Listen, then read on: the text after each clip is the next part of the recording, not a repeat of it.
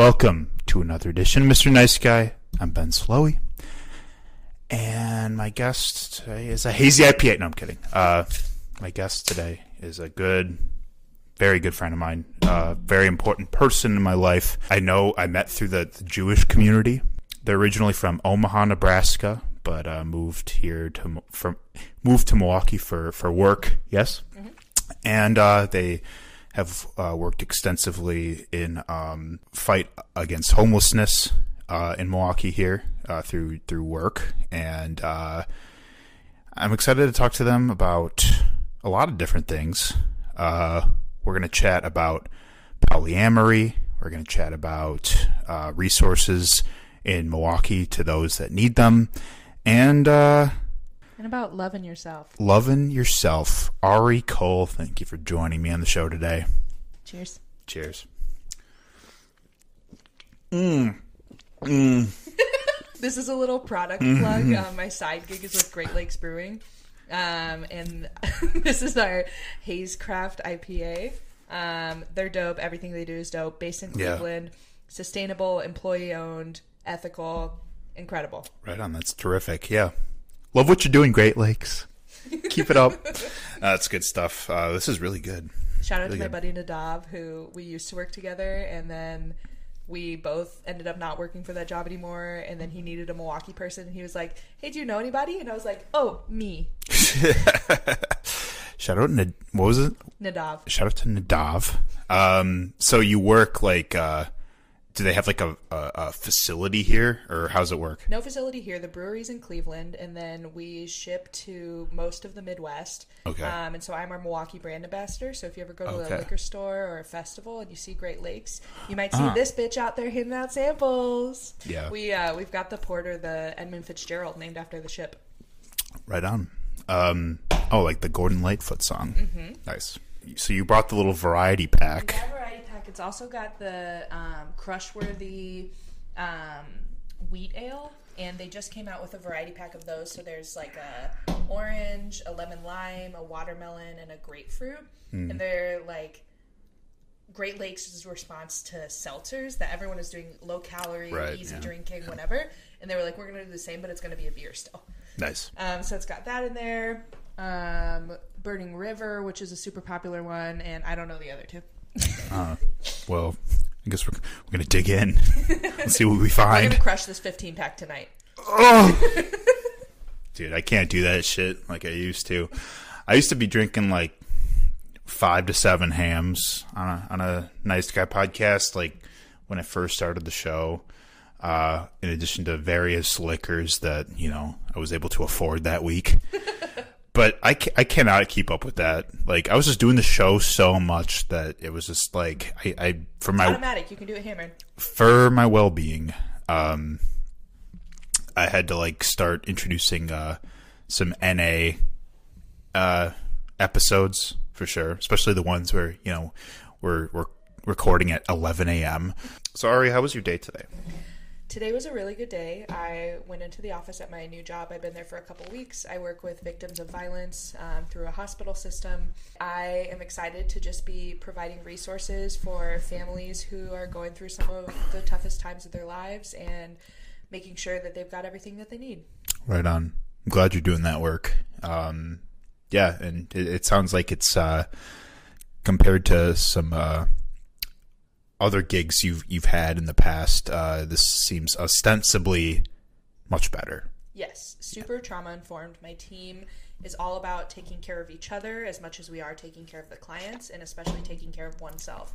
And so my supervisor will bring something up and she'll be like, I need you to work on this homicide case. And then she'll be like, trauma warning. Do you need a minute? Do you need like a glass of water or anything? Nice. Okay, now let's jump into talking about this really difficult thing. Right on.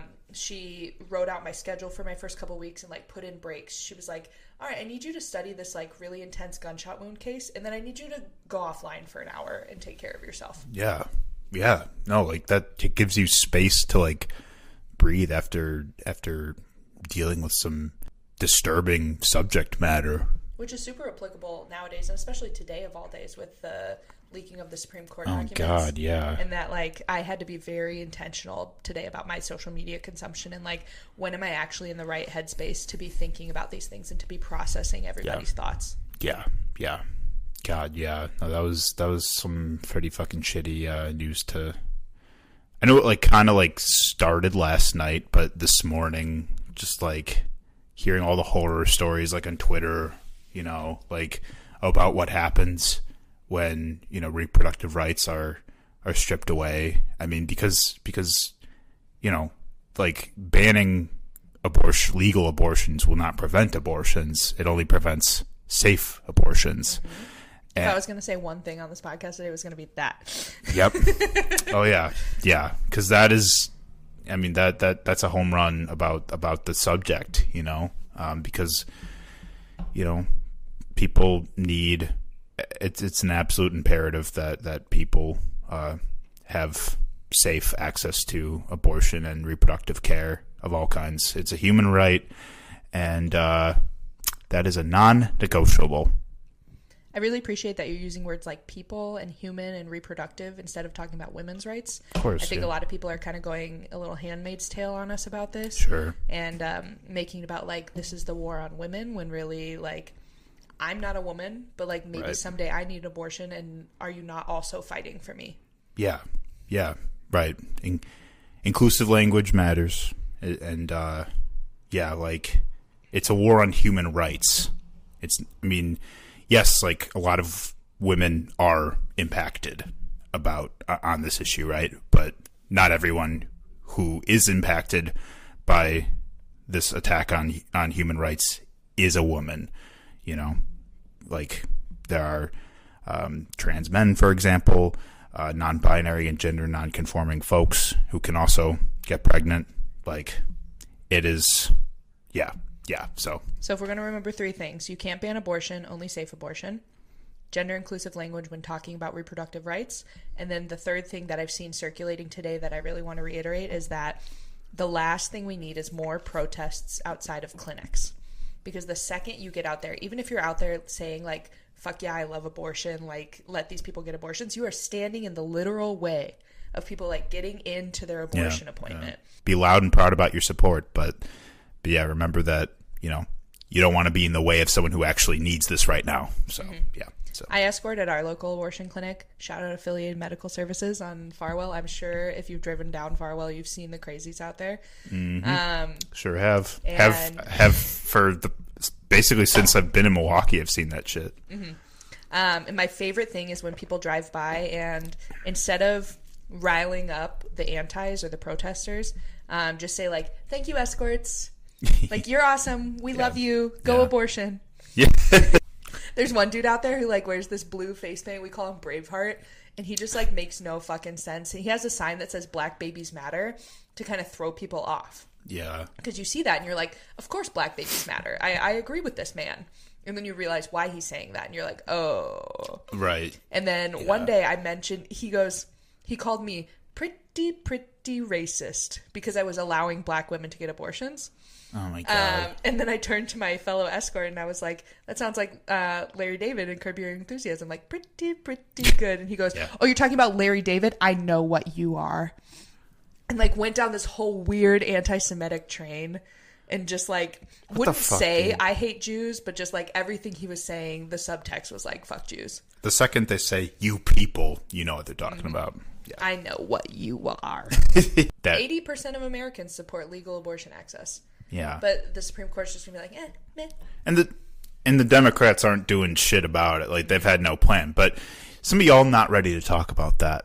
And then Joe Biden's going to come out after it happens and be like, I'm outraged that this happened. And it's like, bro, you had all the chances to do something about this. Do your fucking job, Joe. There's a lot to unpack as far as, you know, the implications of what's going on. But what's important is that the people are organizing.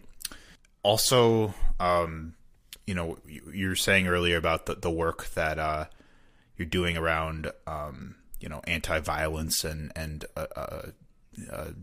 you know, finding out like and fighting the homelessness issue. Like we're seeing a lot of the implications of that, especially like I mean everywhere, all over the city for sure. But this is another thing that has been it just gets swept under the rug is how these insanely predatory slumlords on the north side and the south side buying up properties in majority black and brown neighborhoods and subjecting them to horrible, like absolutely like despicable health code violations and safety violations in these dilapidated properties. And also handing out evictions like they're candy. There's one landlord, and I can't remember his name. I wish I could. He handed out more evictions so far in 2022 than like Boston and DC. He owns a couple hundred properties in Milwaukee, about, I believe it's 8,000 rental units. And like I said, most of them are on the north side. So he went to canvass up there and with the Milwaukee Autonomous Tenants Union, MATU for short. And we went to a few places and actually were welcomed very quickly into folks' homes to see the damage and the disrepair. We're talking caved ceilings. We're talking rampant pests. We're talking rotting infrastructure. We're talking he, for some reason, removed the back stairs of his quadplexes. So there's no back stairs, like, which is a huge fire hazard. Mm-hmm. There's no, if you only have one way in and out of your place, like, what the fuck is, what are they supposed to do if there's like a fire, God forbid, near their front door? Like, especially if, it's somebody who's like disabled or old, like elderly, like, what are they supposed to just leap the fucking balcony or some shit? Like, what is that? So that's some fucked up shit. Like, and this guy is just getting away with it, and he has been getting away with it. He's been taking advantage of poor people during the pandemic. Just another example of a greedy, wealthy capitalist just getting richer at poor people's expense during a crisis. So this dude is like totally blacklisted amongst all homeless agencies. Like, and then what do you do when you're this homeless agency and you're trying to get people into affordable housing, and the best thing that they can find is this slumlord? Do I bounce you to another homeless shelter? Do I like send you to like some sort of rehab facility? Like, do I just force you to figure it out? And all of these shelters have time limits placed on them by the city. So the one that I worked at had like a 90-day time limit. And if I can't find you something in those 90 days, you're going to bounce around. Mm-hmm. And I had several clients who'd been bouncing around for years and years, and them and their kids and everything. And it's hard. Affordable housing is, I obviously believe that it's a human right. I think everybody should be housed in their own place. But it is so, so hard to find, and it's so inaccessible, and the hoops that you have to jump through, like the crazy long applications that I had to fill out with my clients, and like the web portals that people with literary and technologic issues are not going to be able to figure out. Yeah. And I don't know, the city just like is not supporting homeless people in the way that it needs to. No, not at all. Their whole budget's going towards the bustling downtown area. So you can build all that, but you're going to kick everybody out of their like homeless encampment and not give them any other options. Exactly. Or also the money's going to cops too, which continue to criminalize homeless people as well. I cannot tell you how deeply I believe in, especially the program that Denver has going on, defunding the police, funneling that money into social workers. Denver has had like over 300 calls to their social worker line, and not one of them has resulted in the social worker needing to call for police backup. That social worker is always qualified and confident enough to handle the situation and to get that person with mental health issues, substance abuse issues, whatever might be going on that doesn't need police involvement. They're always able to get that person the help that they need without some dude in like a Kevlar vest and a gun showing up. Of course. Like, that's the thing, is like the police are being enlisted to deal with things like mental health crises or, domestic disputes. That's not their area of expertise whatsoever. That's my area of expertise. Right. Send me to go deal with that. Right. Yeah. Yeah. Yeah. That's right. Like, I can't tell you how many times when I was working in the shelter, somebody would threaten my life and be like, "I'm going to snap your fucking neck," and I would just be like, "Okay, tell me more. Why do you feel that way?" And then just like talk them down from their situation and get them to the point where they're like, "You know what? I'm sorry that I said that. I didn't mean it. I'm going through XYZ. I'm homeless. I'm displaced. I'm unemployed." Whatever, and here's all these reasons that I acted the way that I did. Yeah. And a social worker can really get to the root of those issues and address them and humanize this person in a way that makes them feel vulnerable enough to move on from the situation. Rather than violently subdue them. Mm-hmm. Yeah. Or just escalate them. Like, everything that you should not be doing in a crisis situation. And it's embarrassing. Yeah. Yeah, it is embarrassing. And, right, like, they don't solve... and it's just, it has been statistically disproven that more police does not equal less crime. Police don't prevent crime, they respond to it. Right. And they also don't actually serve and protect people, they serve and protect capital, private property. I don't know, it's just, if you fund, like, you know, community-based programs, then you will see crime, like, end up solving itself, right? Like, over time and in various ways. Housing, if you're funding supervised consumption sites for drug usage, if you're funding universal mental health care for everybody and physical health care, if you're making sure that people have their, like, Maslow's hierarchy, like, bottom couple of tiers met, crime gone. Oh, yeah. Or even as when it comes to, like, kids and schools, right? Like, getting cops out of schools, funding after-school programs, funding, like, opportunities for children to like get involved in and contribute, you know, be involved in their community, like things like that. Opportunities for kids and qualified counselors and teachers to guide them through those experiences gets that energy out, gets that nervous, anxious, horrible preteen energy that we all had to go through. You have to put it somewhere. Yeah. And when you have the right leader guiding you through that experience, then you don't feel the need to misplace it onto somebody else. Absolutely. Yeah, exactly. Like, another really frustrating issue that has come up has been the lack of funding towards public transportation, right? You know, having, like, improving the bus system, which, you know, I love the Milwaukee bus system. I've been relying on it since I've lived in Milwaukee. I still do. But also, right, like, funding, I mean, we can talk about the proposed high-speed rail, but, you know, unfortunately that was dismissed a long time ago, but that could have been rad. But, you know, things like buses and trains, to be, like, as a means of getting people from point A to point B, I mean, that reduces the amount of cars on the road. And less cars also means less of the issue of reckless driving, which is a huge issue in Milwaukee. It is, but... PSA, we should all be bussing home from the bars. Yeah. It's the easiest thing in the entire world. My husband said that our bus system just rolled out a new app and that, like, we're getting onto a larger national app, but that, like, our infrastructure was not ready for it yet. And so the app is, like, providing riders these QR codes, and the buses don't have QR code scanners yet. So, like, we're trying to move forward. We're trying to, like, be part of the future of public transit, but, like, we're not ready for it, and we're not investing the time, energy, and money into getting ourselves ready for it and getting ourselves ready to be this metropolitan city that we act like we are. Yeah.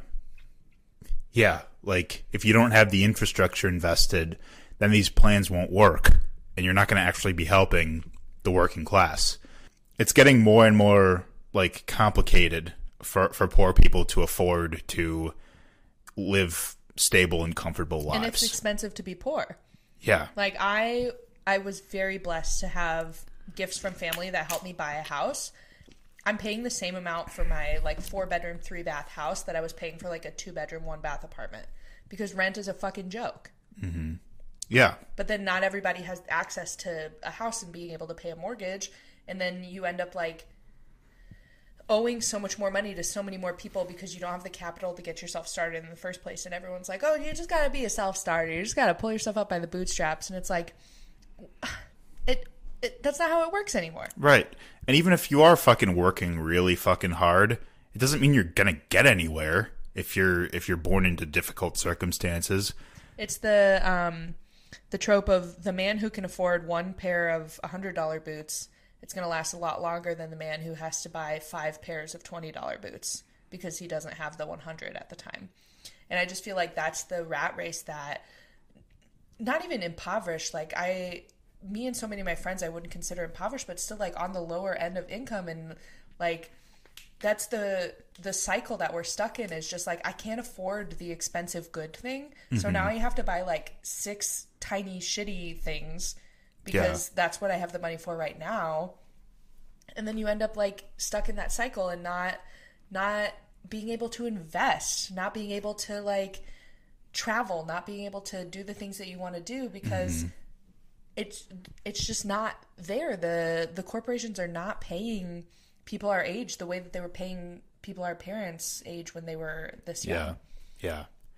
You know what, Ari? It's all that damn avocado toast that people are eating. If I stop going to Starbucks, then I'll be able to leave Milwaukee every once in a while. You know, it seems like no one wants to work these days. You got to get up your ass get us there and work. So another thing I wanted to talk about.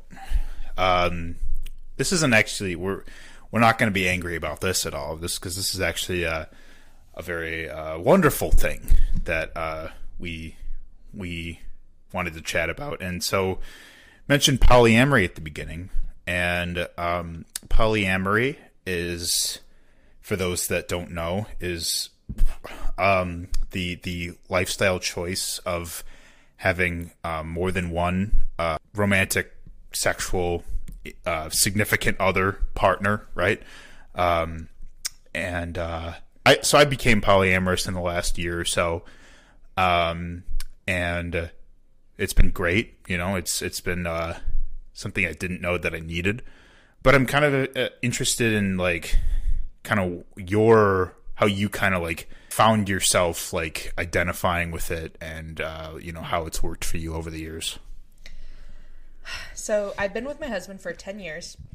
His name is Jake. He's the greatest person I've ever met. Shout out to Jake. If you haven't met Jake, you should. I'll introduce you sometime. It's good people. And we were monogamous for 5 of them, and then found ourselves interested in another couple, and just like through hanging out and smoking a lot of weed together, just ended up being involved with each other.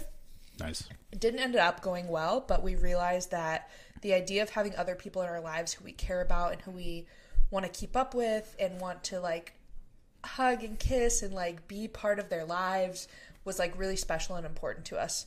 And so we really dove into polyamory when we moved to Milwaukee. We both started dating multiple people, different couples, and it has been the best thing for our marriage because Jake and I are really wholly different people. He's a lot more introverted. He likes to stay home and chat and eat good food and